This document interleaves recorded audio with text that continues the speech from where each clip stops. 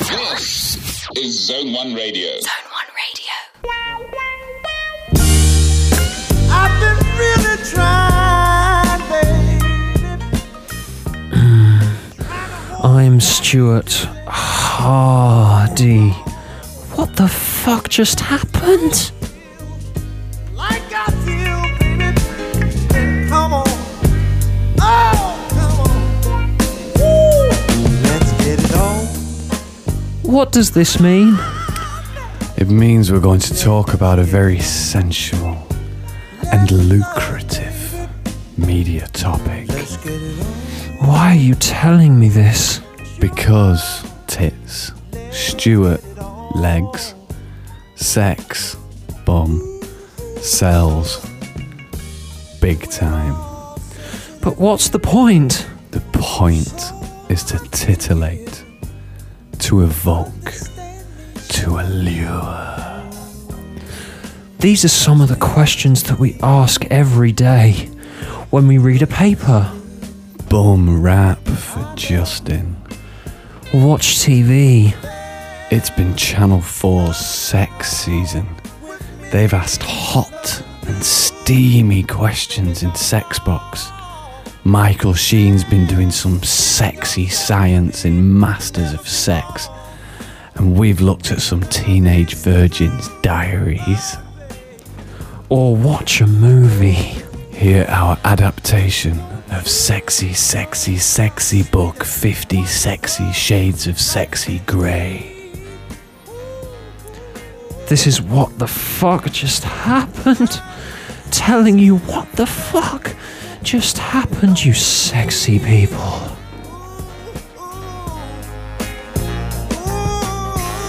So, Stuart, you heard about any new shows from Zeitgeist Entertainment? Yeah, they're trying to be a bit more intellectual at the moment. Some digital station that thinks they can be the UK's HBO wants some politics or crime drama with sex thing. I'm really not looking forward to people telling me it's intelligent. What's it about? Really good-looking people saying complicated things in rooms and then having sex with each other. Wow. Sounds clever. Okay, so what's popular at the moment? How about an intelligent drama with sex in it? People love that. Yes, it's very gasconading. Gasconading isn't a word. Does it matter, Stan? Does it really matter? Anyway, I think you're right about the intelligent drama. Game of Thrones, Broadwalk Empire. People love that shit. But what makes them work is they're very multi-bilingual. Multi-bilingual? Yes, Stan, multi-bilingual means that they have more than one bilingual language. They speak more than one language. For example, like while I'm talking English, I'm also saying words. Do you understand? So you want an intelligent drama that talks and also does things? Bonanza. Multi-bilingual. Words and talking. Things. Stuff. Previously on Words and Doing Stuff, a sexy drama. It's just no good, woman I'm sleeping with. You betrayed my trust over this thing we're doing that somehow relates to work. I'm leaving you, man I'm sleeping with. What's our strategy for this important work or politics thing? That I'm in charge and you do what you're told. Man who we saw having sex with woman character in a previous scene.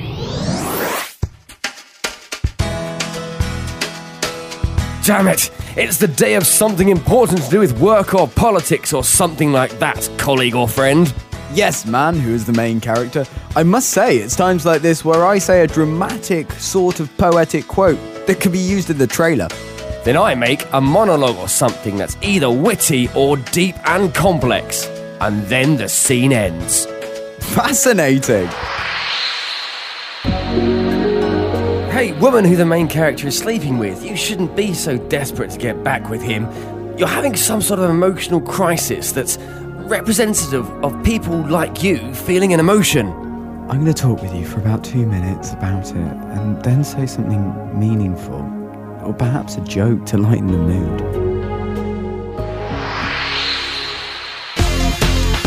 Someone's done something to make me angry! An emotional display that shows my character's rage. Words, stuff, things. Insert plot here. I'm a terrorist or a drug dealer or something, and I'm gonna make some random threats or do something violent to make people go, wow, that's either cool or damn cold or, my God, this show has something to say about the real world.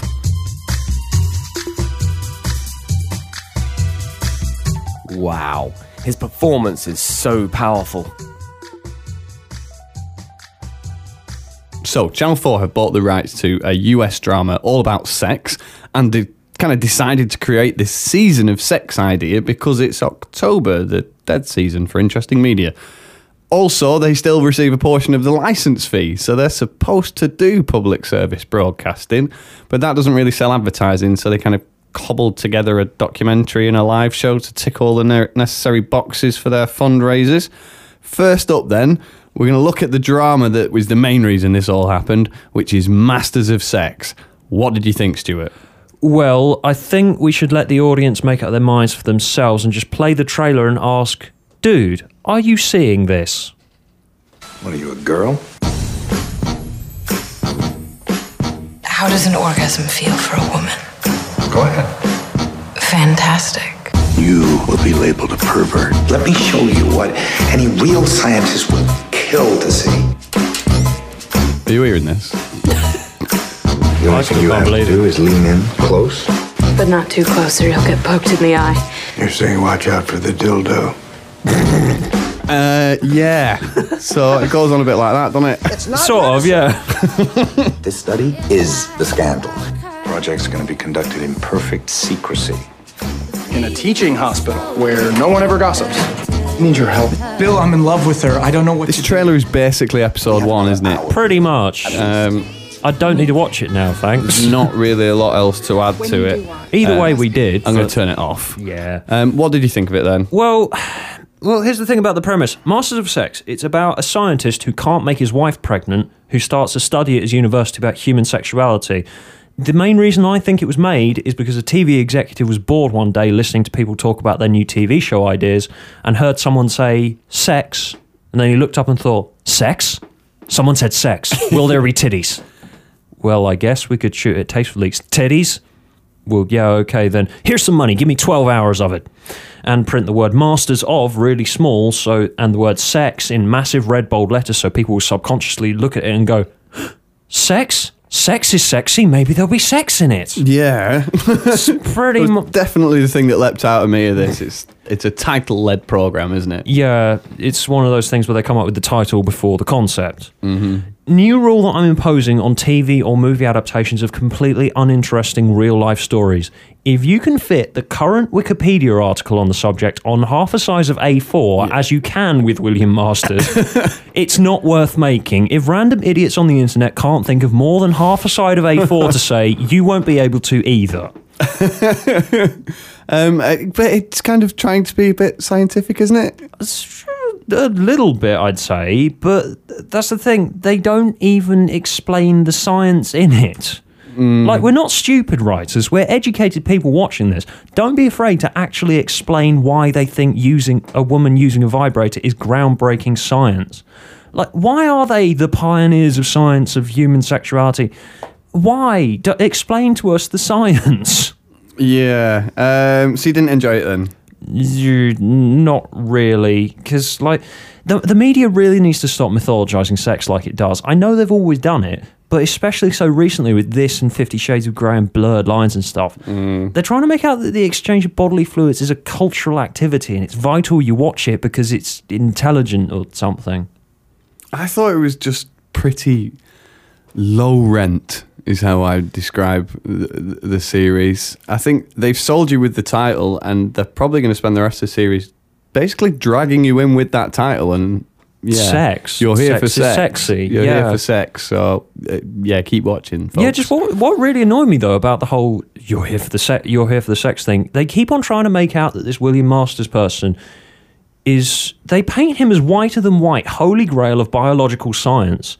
And I refuse to take this seriously because anyone has positive and negative qualities. But when they make out, with this, they make out that he's curing world hunger or stopping the aging process. He's a feminist, he's a scientist, he's Jesus, whatever. He researched sex science.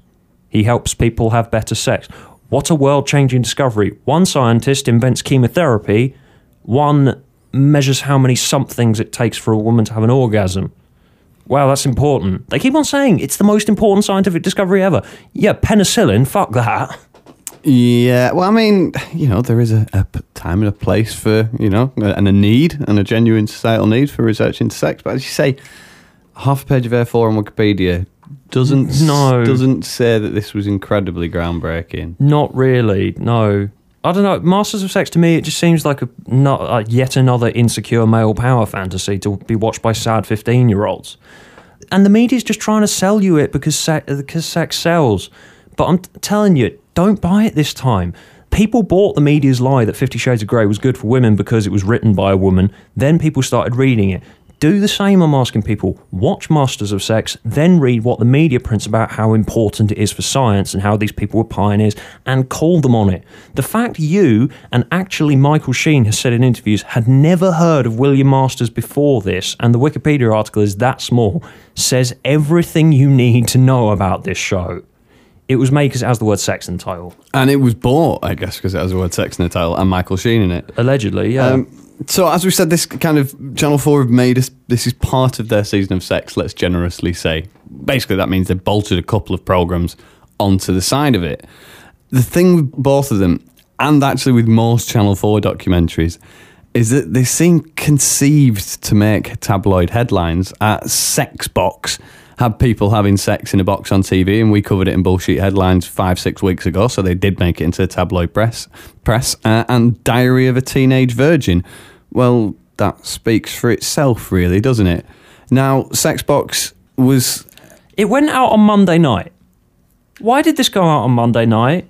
Well, we're glad that you've had a good weekend, and I bet you've had a hard day back at work. So now, why not enjoy the rest of your Monday night with an excruciatingly uncomfortable group of sex analysts probing couples as they have live sex on TV and pretend it's about science. Yeah, the basic premise does what it says on the tin. There was a box in the TV studio that people went into. They said, hello, how are you doing? A bit like Family Fortunes. And then they went into the box and had sex for a while and came out and talked to a panel of 3 people. It was billed as experimental and innovative. It was definitely anything but. Kind of kicked off talking about sex as you would, very, very dry. The woman on the panel shouted, education, like she was auditioning to be the next Loose Woman. For the box themselves, did you notice they had a traffic light system, which I thought was good? Yeah, the traffic light system was good. They kept mentioning they needed, like the couples when they come out, they'd say, we needed more time, but they never said how long they got. Yeah, I wanted to know. Was it 20 minutes, half an hour? Because it was really harshly edited, very badly edited, actually. Sofas would disappear from the stage and appear. I think for the next series, they should give him 3 minutes. All the walls of the box drop down, revealing whatever's going on inside. Couple of questions to him about who enjoyed it the most, and then just get the next couple in. I mean, you can laugh, but it'd be better than Big Brother. I definitely agree with that. I think they should make it more like a game show. Yeah. In fact, I thought this was going to be more like a game show. You mentioned Family Fortunes. I wanted this to be like an interactive audience participation game show where people shout out sex challenges. Sort of like they present inanimate objects and tell them to have sex with it in as creative a way as possible. I mean, sure, it would be gross, but we've never seen someone use a lawnmower for the purposes of sex before, and I think it would be interesting. That's watercolour television as well, isn't it? Hey, yeah, it is. Hey, Stuart, that's something you're going to talk about. Did you see that lass with that lawnmower last night? Yeah, exactly. That's what I'm saying. That the show could be more interesting like that. But it wasn't a game show. They were trying to make a serious conversation and television show about sex. And so they said at the start, there's never been a bigger need to talk about it. Which I think if you look into sexual history is definitely not true. How did they try and legitimise themselves? I still don't know. I watched the show and I still don't know. The closest I could find to a point of Sex Box was them saying, 1 in 5 of us say we cheat on our partners. Why is that and how can we stop it? And there's me thinking, counselling? Why do you need to make people have sex in a box? Yeah, whatever the answer is, having sex in a box live on television isn't it. Yeah, like all they kept doing was saying it's very important to talk about sex and people find it hard to talk about it. But they never approach why does it matter and who do they need to talk about it with and why. No one ever defines an objective, which for a show about science, and I use the biggest set of quotation marks ever around science, is a massive problem. Now, the other documentary Channel 4 put together was Diary of a Teenage Virgin. Did you see it? No, I didn't, but I don't know why it's part of Channel 4's Season of Sex, since the word virgin implies there would be no sex in it. No, well, that's not fair. I mean, obviously, you're looking forward to Diaries of a Teenager, then, are you? Not particularly, but at the same time, that would be part of a Season of Sex. I have to say, to be honest, this one did a lot better than either of the other shows in actually talking about issues involving and around sex. It followed about half a dozen teenagers and their parents, like on the teenagers on their quest to lose their virginity across one summer. It was done in like kind of a much less, led documentary style. I don't know if you've seen or like Education Yorkshire, but I think when they do that much more observational stuff, Channel 4 can actually make a very good documentary, and they made a pretty decent one here. There was, however, some excruciating scenes, which were TV gold. Have you ever watched, Stuart? I want to ask you this. Have you ever seen a mum talk to her 15-year-old son about clitoral stimulation? No, I haven't. Well, I have, thanks to this programme. That's not something to be proud of, Rick. I watched it on the tube this morning, which was excellent. Really, really good. But it was nice to see genuine relationships like that portrayed and just to observe rather than necessarily prescribe, which I think Sexbox was very guilty of. Is there anything to learn from these sex documentary experiment things? Well, not really. Definitely not if Sexbox is anything to go by, because I haven't watched the other one, but because there's no real point in the show and you'd be very stupid to not know any of this stuff. Yeah. Like a direct quote from one of the first couples that came, everything was flowing, everyone was full of ideas, and I was thinking, what ideas? I watched that conversation. They said nothing of consequence. Yeah, there was definitely a sense of rounding up there. I know. Here's an idea. People have sex with each other and that's basically fine. I think Diary of a Teenage Virgin did do a lot better at it. As a single male, same as yourself, like maritally single, without children, really kind of us as a demographic, our only reason to watch would have been salaciousness. So perhaps not a great deal for us to learn about it. But when I was thinking about who might learn from this, I think actually any teenager and any parent of teenagers would have got a lot out of it. All the parents in the show had very different approaches and kind of relationships with their children, but actually in the end they all did a pretty good job of communicating with them, and it showed to me that by speaking in an adult and matter-of-fact manner and openness about the subject with teenagers really is the best way. Well, yeah, I kind of agree with that, and if you're aiming it more at teenagers, that'd be good, but Sexbox is aimed at adults. It sort of invalidates itself, really, because it's clear that couples don't need to talk about their sex with anyone else because they don't feel inclined to on this show, if that's any indication. The analysts just ask, do you watch porn and what do you fantasize about? Wow, let's take our findings down and plot a graph with this scientific information. One thing Sexbox did teach me about was that people who want to have sex on telly aren't necessarily the people who want to talk about it on telly. Well, not really, no. The research department should all be fired. Basically, they've gone out with a box or sent an ad out on the internet somewhere saying, would you be willing to have sex on a box and television? Got these people in, and at no point said, would you then be willing to talk about it? Because the first and second couple were just excruciating. One of them went, I'd rather not talk about it. But that's the whole point of the show. Why are you on this show? Like an executive producer going, what? To be honest, I'd rather have had people not have sex in the box, but be really good at talking about it in the studio when we can see and hear them. Yeah, exactly. It's not really an experiment. That was the big fall down of Sexbox for me. Very quickly then, is it sexy? No.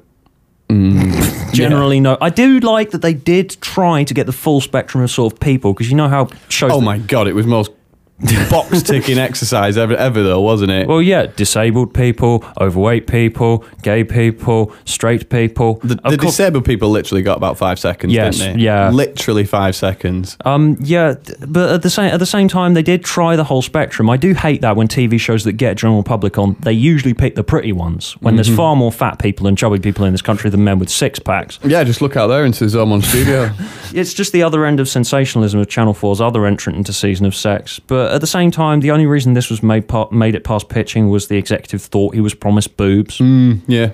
Speaking of boobs, being someone with brain cells who's actually read 50 Shades of Grey, we are now proud to present a dramatised, simple breakdown of everything that happens in 50 Shades of Grey with our human puppets John Davis and Dave Shawner. Hi, I'm Anna Steele. I'm a student at university that wants a job in publishing, but for some reason I have no idea how to use a computer. In 2011, when this was written, what am I? A fucking alien visitor from Mars? Hello, I am Christian Grey. I am a cocksure potential rapist, an incredibly wealthy businessman who is so secretive about my kinky sex that everyone thinks I am gay, but haha, of course I'm not. And that's supposed to be hilarious. Oh, Christian, you make me weak in the knickers with your charming good looks and sexy good looks. And also the way that your penis looks. Yes, you are right, Anna. I'm incredibly sexy and also I have the personality of a Lego brick. Let's make the sex. Yes. Yes, baby, will I ever get enough of you? Ah, yes, Christian, you're so sexy. The fact I am able to articulate full sentences during sex indicates just how not hot in the slightest these scenes are. Blood pounds through my body with delicious hunger. Describing the functions of the human body makes the sex scenes so much more emotionally involving. The sex is so vibrant that it makes air come into my lungs, through my mouth, and my nose.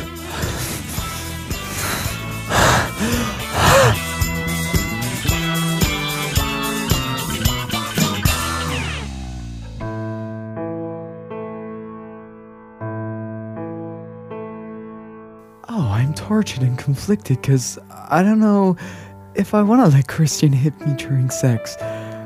And I'm gonna make up my mind and say yes or no at the end of every single chapter as a cliffhanger.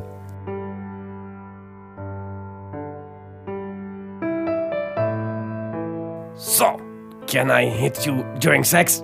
Yes, I've decided yes. Wait, no. Yes, now I have... Well, no, I did. No, I'm leaving you. Talk to me, Anastasia. I don't want to lose you. I'm gonna go do some stupid, overdramatic inner monologue that makes no sense.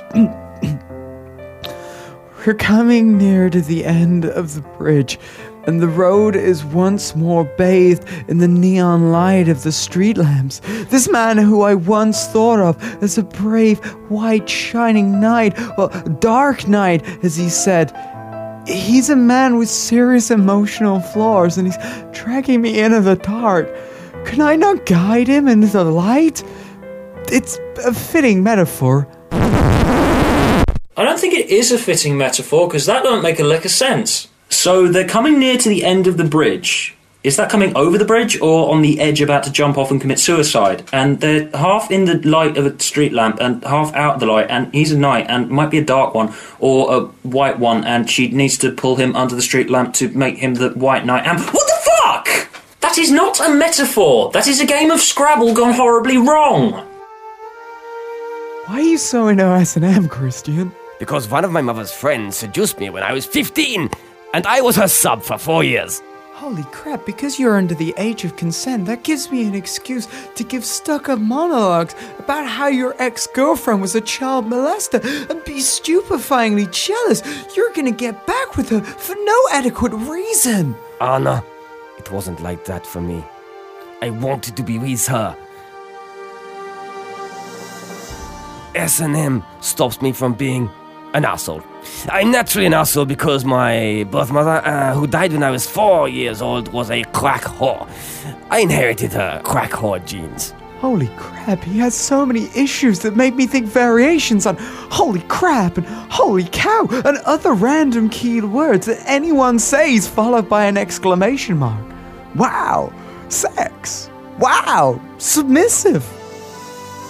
Anyway, get your vibrators at the ready, ladies. It's time for me to do some stupid self-pitying emo bullshit speech about my traumatic childhood. Saucy.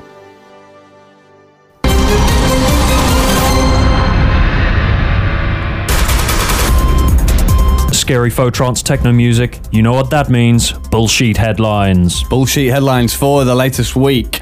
Metro, Monday. Eliza Doolittle. When I'm sad, I can't imagine being happy. News that Eliza Doolittle gets a bit sad sometimes. Oh. Clegg parts ways with Tories over free schools policy. Big political story with potential to split the coalition on a major issue appears on page 3 at the bottom of the page in about 50 words. Great. The Star, Monday. Bum rap for Justin, which is Justin Bieber touched a stripper's bum. Apparently. Big news. Imagine that. Riri's undercover. Shock as Rihanna wears clothes. Actually is big news. That should have been front page. Fury over zombie shock suit. Surprised Amazon are selling a zombie Jimmy Savile costume. Didn't make a bigger headline, really. That's usually gold dust for the Star. Definitely, I'd say.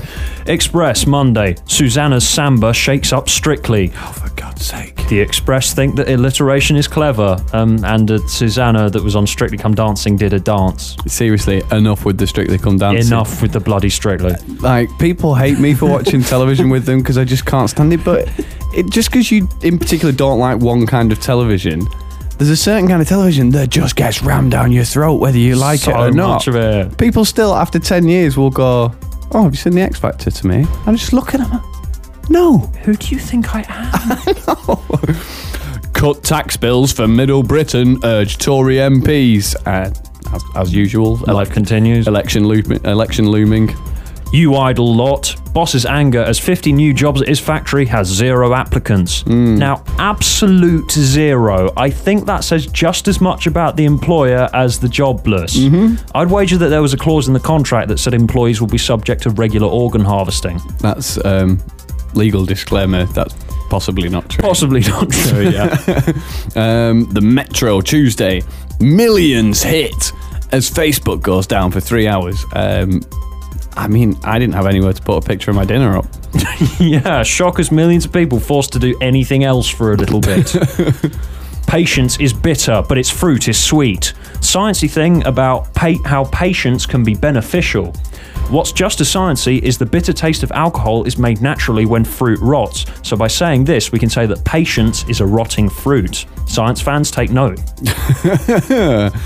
One Direction tops rich list of stars under 30, which for some reason meant the Metro thought reminding cash-strapped commuters that a bunch of ferret fetuses are even richer than they will ever be. Apparently we wanted to know that. Great, thanks a lot. And we couldn't have guessed that. No, yeah. The Standard, Tuesday. London gets a gang czar, which isn't like an official appointment of a czar for the gangs, is it? I think they need a new name for these community leadery people. It's just not working. Yeah, because I think Boris Johnson appoints a new gang czar, makes it sound like he's in charge of organised crime. Yeah. To me. Why don't we like political dramas? David Tennant asks why the public don't like political dramas. Probably because they're poorly done and very patronising, David.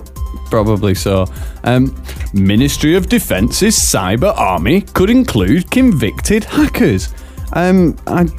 That's. I'm sorry to break this to anybody who didn't realise that's how all the best hackers are recruited. Yeah, I should bloody well hope they've been convicted. That means they know what they're doing. And but they are the best. That's accepted in that community. Yes, exactly. To be honest, that's why a lot of them do it. Why is that a problem? I'm sure even. I might have this wrong, legal disclaimer, this could all be false. I'm sure that's how John McAfee set up McAfee Security, you know? Probably. There you go. I might have to edit this bit. Who's going? Me? You.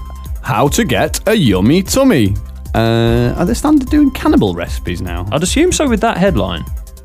Cameron fury over Facebook films. RPM is furious that a video of a woman being beheaded by a Mexican drug gang is being shown where children can see it on Facebook.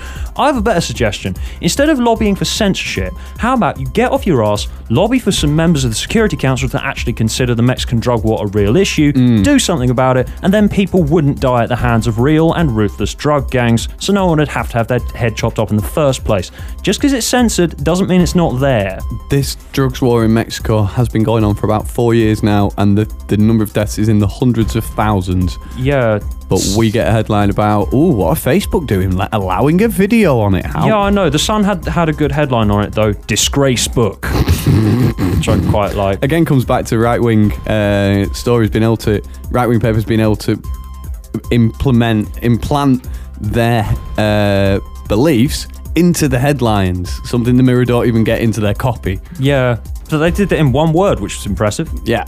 The Telegraph, nuclear power to blow away ghastly sight of wind farms. I think they're planning on nuking the country's wind farms by that headline, which is a bit extreme for thinking they look horrid, which I don't think they do. I think they look quite nice. They're all right. They look like windmills. Yeah. They make the countryside look cute and quaint. Yeah. The Express, always good for a bullshit headline, to be honest. The main place that this feature came from. Front page headline, 90-mile-per-hour gales to batter Britain. It's going to be a bit windy. Yeah, front page headline there. EU laws that cost us a fortune and achieve nothing. Copy and paste job. They've used that headline before. Yeah, stupid EU laws that have been in place for quite a while, just discovered when an Express journalist said, shit, we've got nothing for page 12, and copy and pasted in a Wikipedia article on something they disagree with, adding the word scum at various intervals. Assuming tomorrow's page 12 will be, immigrants are people that come here from another country. Independent, legal marijuana to sell for $1 a gram in Uruguay. What the fuck just happened? We'll be off for holiday for back until Christmas. Yeah. Scientists more honest than clergy, says survey. Well, Durst is everyone else. The Mirror, plebgate row police. Sorry. So yeah, in case you were wondering how long this story was going to run, it seems quite a lot longer. After all that, that's how the Mirror breaks the news. Police are sorry over Plebgate. Months and months and upon years, and it's just that, the end. Sorry. Shut your cake hole. Judge in the Great British Bake Off tweets something mean. Not a bad headline though, considering there was nothing in the story. Yeah. The Metro, we want a bigger home before baby number 10 arrives. Alright, papers, we get it. Some families have too many babies they can't afford. There are probably more. Message received, you do not have to do this every day. This is like the 12th or 13th time I've read this story. Yeah. Brand, I had gay sex in a loo. Russell Brand had gay sex in a loo. That was a story. That has to be in his book he woke about. Probably 7 or 8 years old now. Yeah. The Express Wednesday, Victoria stopped Bex being one of the greats. Alex Ferguson got jealous in the 90s because David Beckham was seeing his girlfriend more than him. Again, this was in all the newspapers 10 years ago when it happened. Yeah. This is the Express's letter of the day. Human rights makes a mockery of our courts. Those bloody pesky human rights. Why can't humans just shut up about their free right to stuff? Yeah, bloody human rights. When it comes down to human rights versus courts, I think courts win, don't they? I'd rather courts were happier. Of course, yeah. The orphan saved from a bush inferno. Someone in Australia... This would have been a better story if the orphan wasn't a wallaby. Well, yeah, but the wallaby... It was... Someone saved a wallaby from a fire, and it was a cute picture. It was an adorable little wallaby. I'm struggling to feign sympathy. The Sun... 53k a year, lesbians. Another benefit cheat story with absolutely no relevance to them being lesbians whatsoever. That's about the third time this has happened. Sort it out, son. If it was a man and a woman, would that have headline have read 53k a year, straight couple? I'd assume they'd have to. I doubt it. On balance. I doubt it. Peak hell dog lives. If you can figure out what that story's about, you seriously need studying for science. Peak hell dog lives? peak held. What would that even be? I don't know. Soapies. Some celebrities took pictures of themselves having a bath, and the Sun put those pictures on a page. This is now a regular feature, isn't it? I think there's someone just collating Twitter pictures and going, I've got one. I've got a page. I've got a theme. Shio was here in Rio. That's she or was he or in Rio. I think they heard what we said the other day and they went, do you know what? They're right. We do need to hang back on these Brazilian puns before next summer. Yeah, because this one was about a Brazilian transsexual that won a fashion contest or something like that. Great. One from your local paper. Yes, I decided to stop me from being bitter about the news. I decided to pick up my local paper because it's kind of cute and they have some of the most adorable headlines ever. I love local newspapers. Pet shop to open on former Comet site. Former Comet. It's protected in Welling, isn't it? The former Comet site. Yeah, I really think we should just play the Archers theme over this. Sort of like, upset as main road stays closed. That was a massive front page headline. Like you need to read the paper about it if it was affecting you. Exactly. It's already there. Town centre church granted extension. Good for them. Yeah, big news. Entrance getting ready for Santa Run fundraiser. Obviously. You have to. If it's a local paper, you have to include something about a fundraiser in it. And my personal favourite, best headline I've ever read: new lights in car park. That wins the bullshit headlines. That wins bullshit headlines overall. I've paid £1.80 for copies of the Daily Mail overall. Give me a break. I had to buy something cute just once. Right, and that's it then for the bullshit headlines for week 6, season 1 of What the Fuck Just Happened. We may well return with something like this come Christmas. We may well get back from Uruguay. Sugar and spice and all things nice. That's what little girls used to be made of. They want whips and chains and a whopping with canes. Introducing the all-new Little Miss Jailbait range from H&N. Affordable sexwear in children's sizes. If Miley can do it, why can't your daughter? You're never too young to twerk. H&N. Hose and nearly hose. Okay, so welcome to This Week I Read, where Stuart and I, or in this case, just Stuart, read pieces of media that really aren't aimed at us. This week, I have had the joy as producer of making Stuart read the latest book in the Bridget Jones series, which I didn't read because I don't know anything about it. It's not the sort of thing Stuart should be reading, and it might be a laugh. So, Stuart, what's Bridget Jones about then? Oh, well, the Bridget Jones concept, which I and many outsiders didn't know, is essentially Pride and Prejudice, but updated to modern times, told in diary form. Really? Which many people accept as good for its target audience, but that's about it. She's a ditzy media journalisty person who likes shoes and boys and writes a diary. Have you seen the film? Yes, I was forced to watch it and don't remember anything about it after watching it. I was genuinely expecting you to say no, then I haven't seen the film either, so I'm going to be awful at this. Come on, sell it to me. Sell it to me. Well, who's it by? It's by Helen Fielding, and she's only written one book since she unofficially called Bridget Jones over in 1999, well over a decade ago. So this is the no one likes my new stuff, so let's just beat a dead horse. And let's not just beat the dead horse, let's also light a firework in its buried corpse, and hopefully it'll look pretty. Okay, so how's she managed to do it? How's that firework up its arse gone down then? Because it's been a long while since she's written it. Has it moved on from the 90s?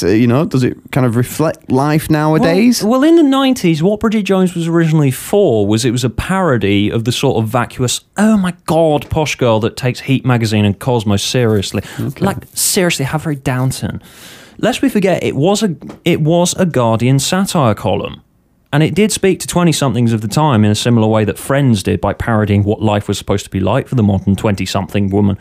The problem is... Friends was a parody? Yeah, well, contest that, carry on. Sort of, but problem is, now Bridget Jones's character is in her late 40s, and it's clear that Helen Fielding thought, holy shit, now I have to relate to the problems of the older woman, and my target audience is older, and she knows shit all about the problems of 40 to 50-something people have in 2013. Yeah. My case in point here, the book opens with Bridget not knowing how to work the telly with all its functions and throwing the remote down in annoyance. Oh, God. Yeah, and video recorders, they're so hard to work, aren't they? Like, the bludgeoning of the isn't modern technology just incomprehensible continues, and it's really patronising. I don't think all older women think that TV remotes are incomprehensible with its buttons. Like, and Twitter as well. Twitter is a big point in this book.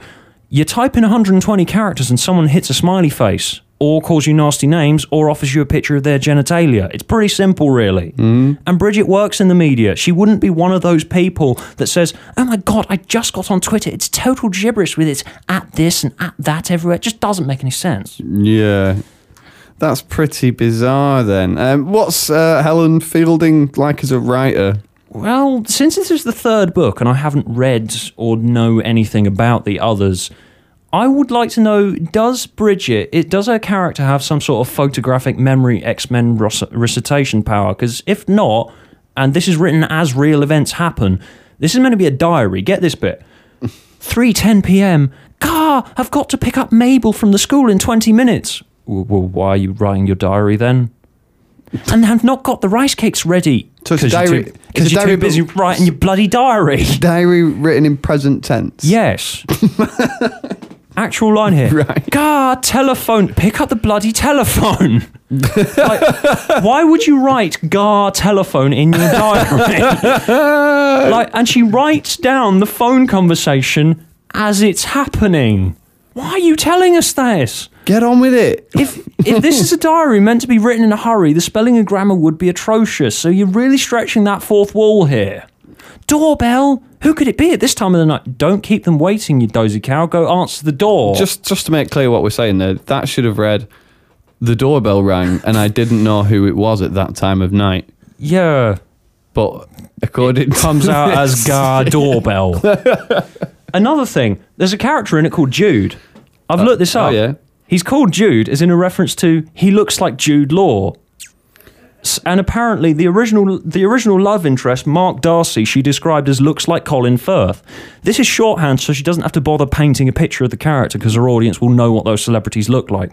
You're the screenwriting expert and I know that's pretty lazy. Keyword, lazy. She describes her new love interest as rather like Daniel Craig in appearance because that's who she wants to subtly play him in the inevitable film adaptation they make of this. This isn't even a hidden agenda. I saw it the second I read it. So what does this new love interest offer then? I'm guessing that's what all the fans are excited about. His name is Rockster. Wow. Enough said. He's a jumble of words for Bridget to bounce characterization off of while she worries about her hair and shoes. Yeah. So she's a journalist then. So yes. Does she have a big crisis going on, or is this kind of first world problems? Her children have nits, and she has trouble texting, which was a relatively new thing when the series started, and that sort of humour was cutting edge, but by now it's well past its sell-by date. Well past its sell-by date, I would imagine. Do people even text anymore? Mm-hmm. And her thinking she's overweight and stuff. Like, her gay friend says, Bridget, you've lost so much weight. And she thinks, he said that every time that he's seen me for the last 15 years, even when I was 9 months pregnant. Given the higher awareness we have nowadays for eating disorders, it's more uncomfortable when this sort of thing first had the piss taken out of it. That's really strange. I mean, I imagine Bridget Jones to be it's very popular, especially with the modern woman. And it's supposed to be a modern... this is the image I have as somebody who's never experienced the film or the book. I have the experience that it's kind of popular for the modern woman. They feel reflected in it. Whereas now it seems very out of place. Like, I have this theory of mine about Bridget Jones and popular media that bases itself on classic novels. Stop me if this sounds insulting, which it does, but I have noticed a parallel between this and 50 Shades of Grey. In this Bridget Jones book, she's trying to write a movie adaptation of Hedda Gabler. Serious. What's that? She's trying to write a movie. What's Hedda Gabler, sorry? It's some classic play by some German playwright or something. I don't know. Apologies, listeners. I am a heathen. I don't know. Yeah, it's about the perils of women trying to live vicariously through men, which ironically is what Bridget Jones's character is doing throughout the book. And Helen Fielding thinks she's being clever and being ironic by doing that. which is also done with Pride and Prejudice in the previous books. And E.L. James did this as well in 50 Shades of Grey. Really? She tried desperately hard to reappropriate the story of Tess of the D'Urbervilles with the story of a student who studied Tess of the D'Urbervilles. So they think they're clever by referring to classic literature. Yeah, absolutely. Dear all writers, just because you noticed a theme in a piece of classic literature doesn't mean you have to theme your entire story about it in an ironic way. It doesn't, just because a book was written 200 years ago and you read it, that doesn't make you smart. Is Nuts Magazine going to be a piece of classic high writing in 2123 just because it was written more than 100 years ago? Yeah, it's very easy characterisation to say who's just like Daniel Craig, i.e. please picture Daniel Craig whenever I mention this person's name. Yeah. It's also a very faux intelligence way of saying, well, this must be intelligent because it's based on the basic story of this accepted intelligent drama here, or book or play. It's accepted, so that means you should like it. Yeah. That major gripe aside, while it's not my thing, unlike with 50 Shades of Grey, which still makes no sense to me, I kind of see why people like the Bridget Jones style of writing.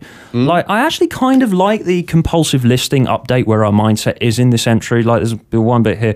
Minutes spent obsessing about Rockstar's hair, 360. Minutes spent deciding to prepare for film meeting, 20. Minutes spent preparing for film meeting, 0.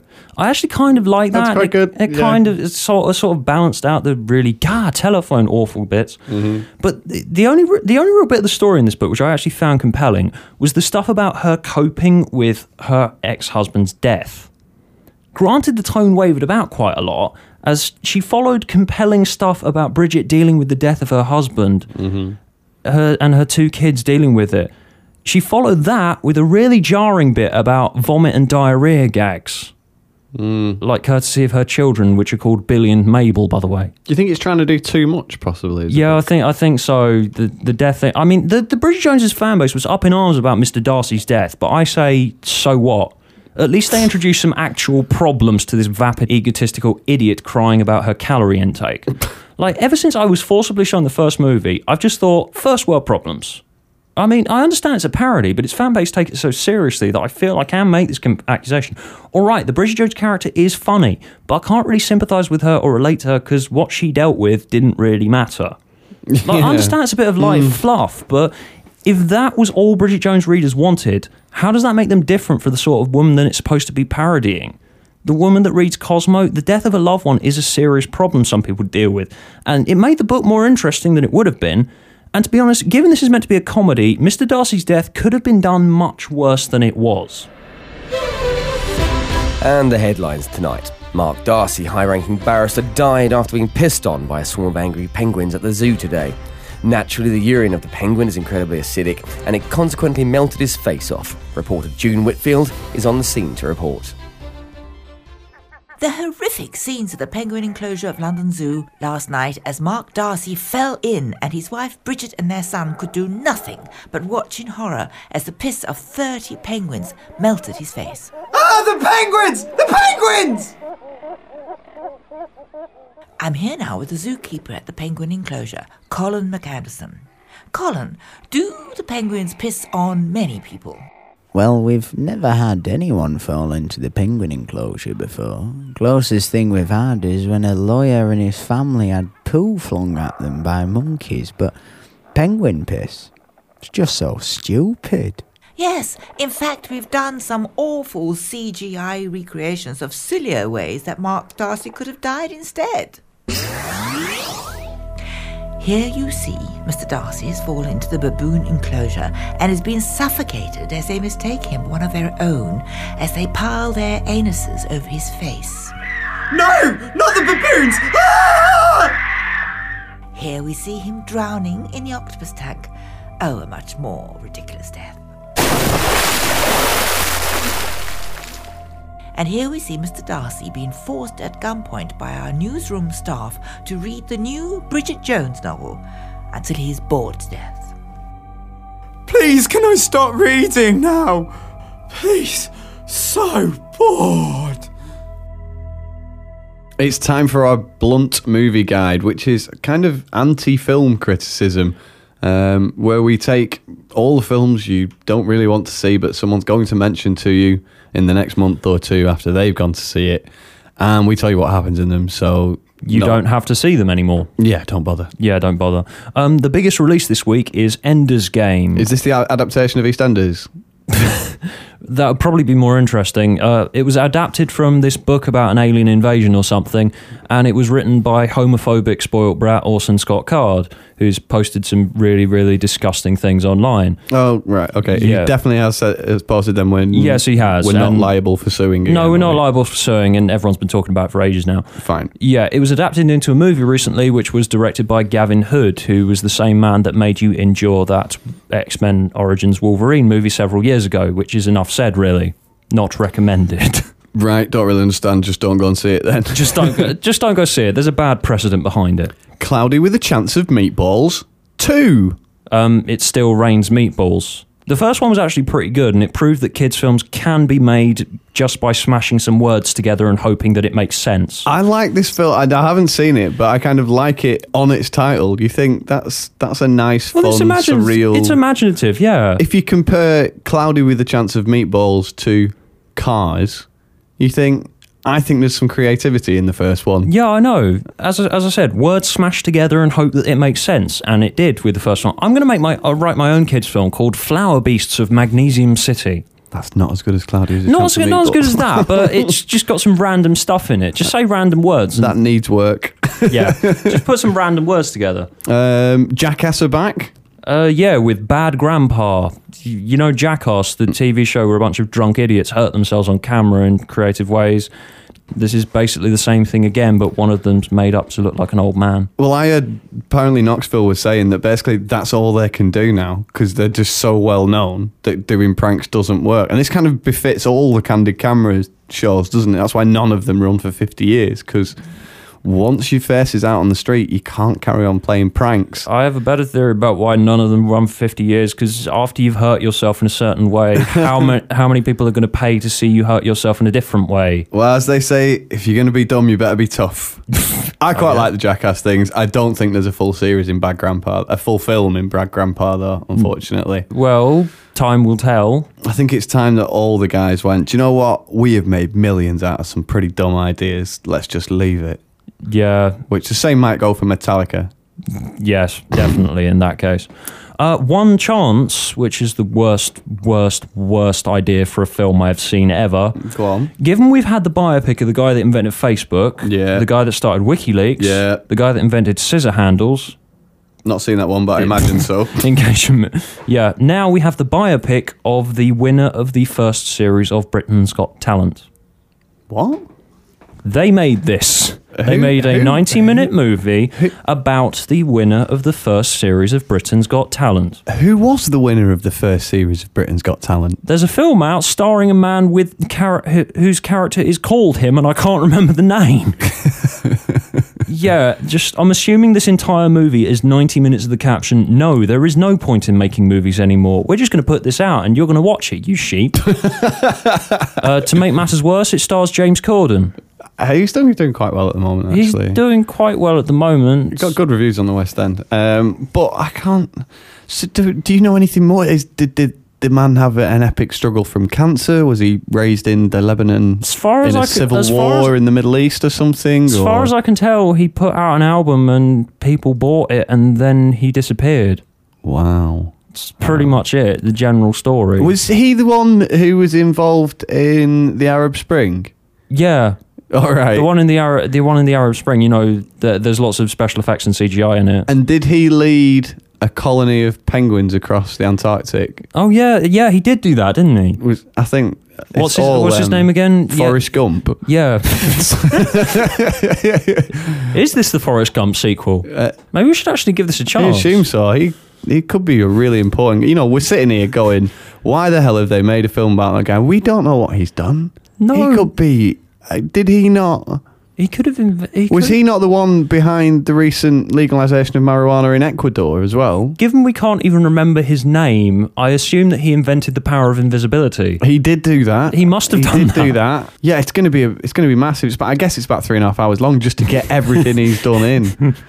Yeah, he invented time travel as well. So he went back and actually did all this stuff in the time we've been talking about it.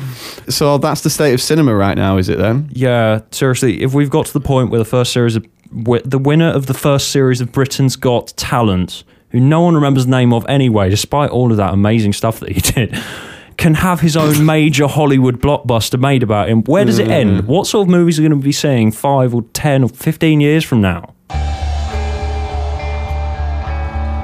It was just a wall in a house. You're mad, Gloria. It's never gonna work. You'll see, James. You'll see. But it drove them to obsession. You'll never see my vision for this wall, James. The colors are mixing together. You're mad, Gloria. Why won't it dry? Why? The paint will run in rivers. I'm going to use a hairdryer on it till it dries. What are you doing, Gloria? Every night I dream of paint.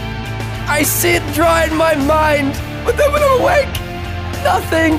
It's still sopping wet.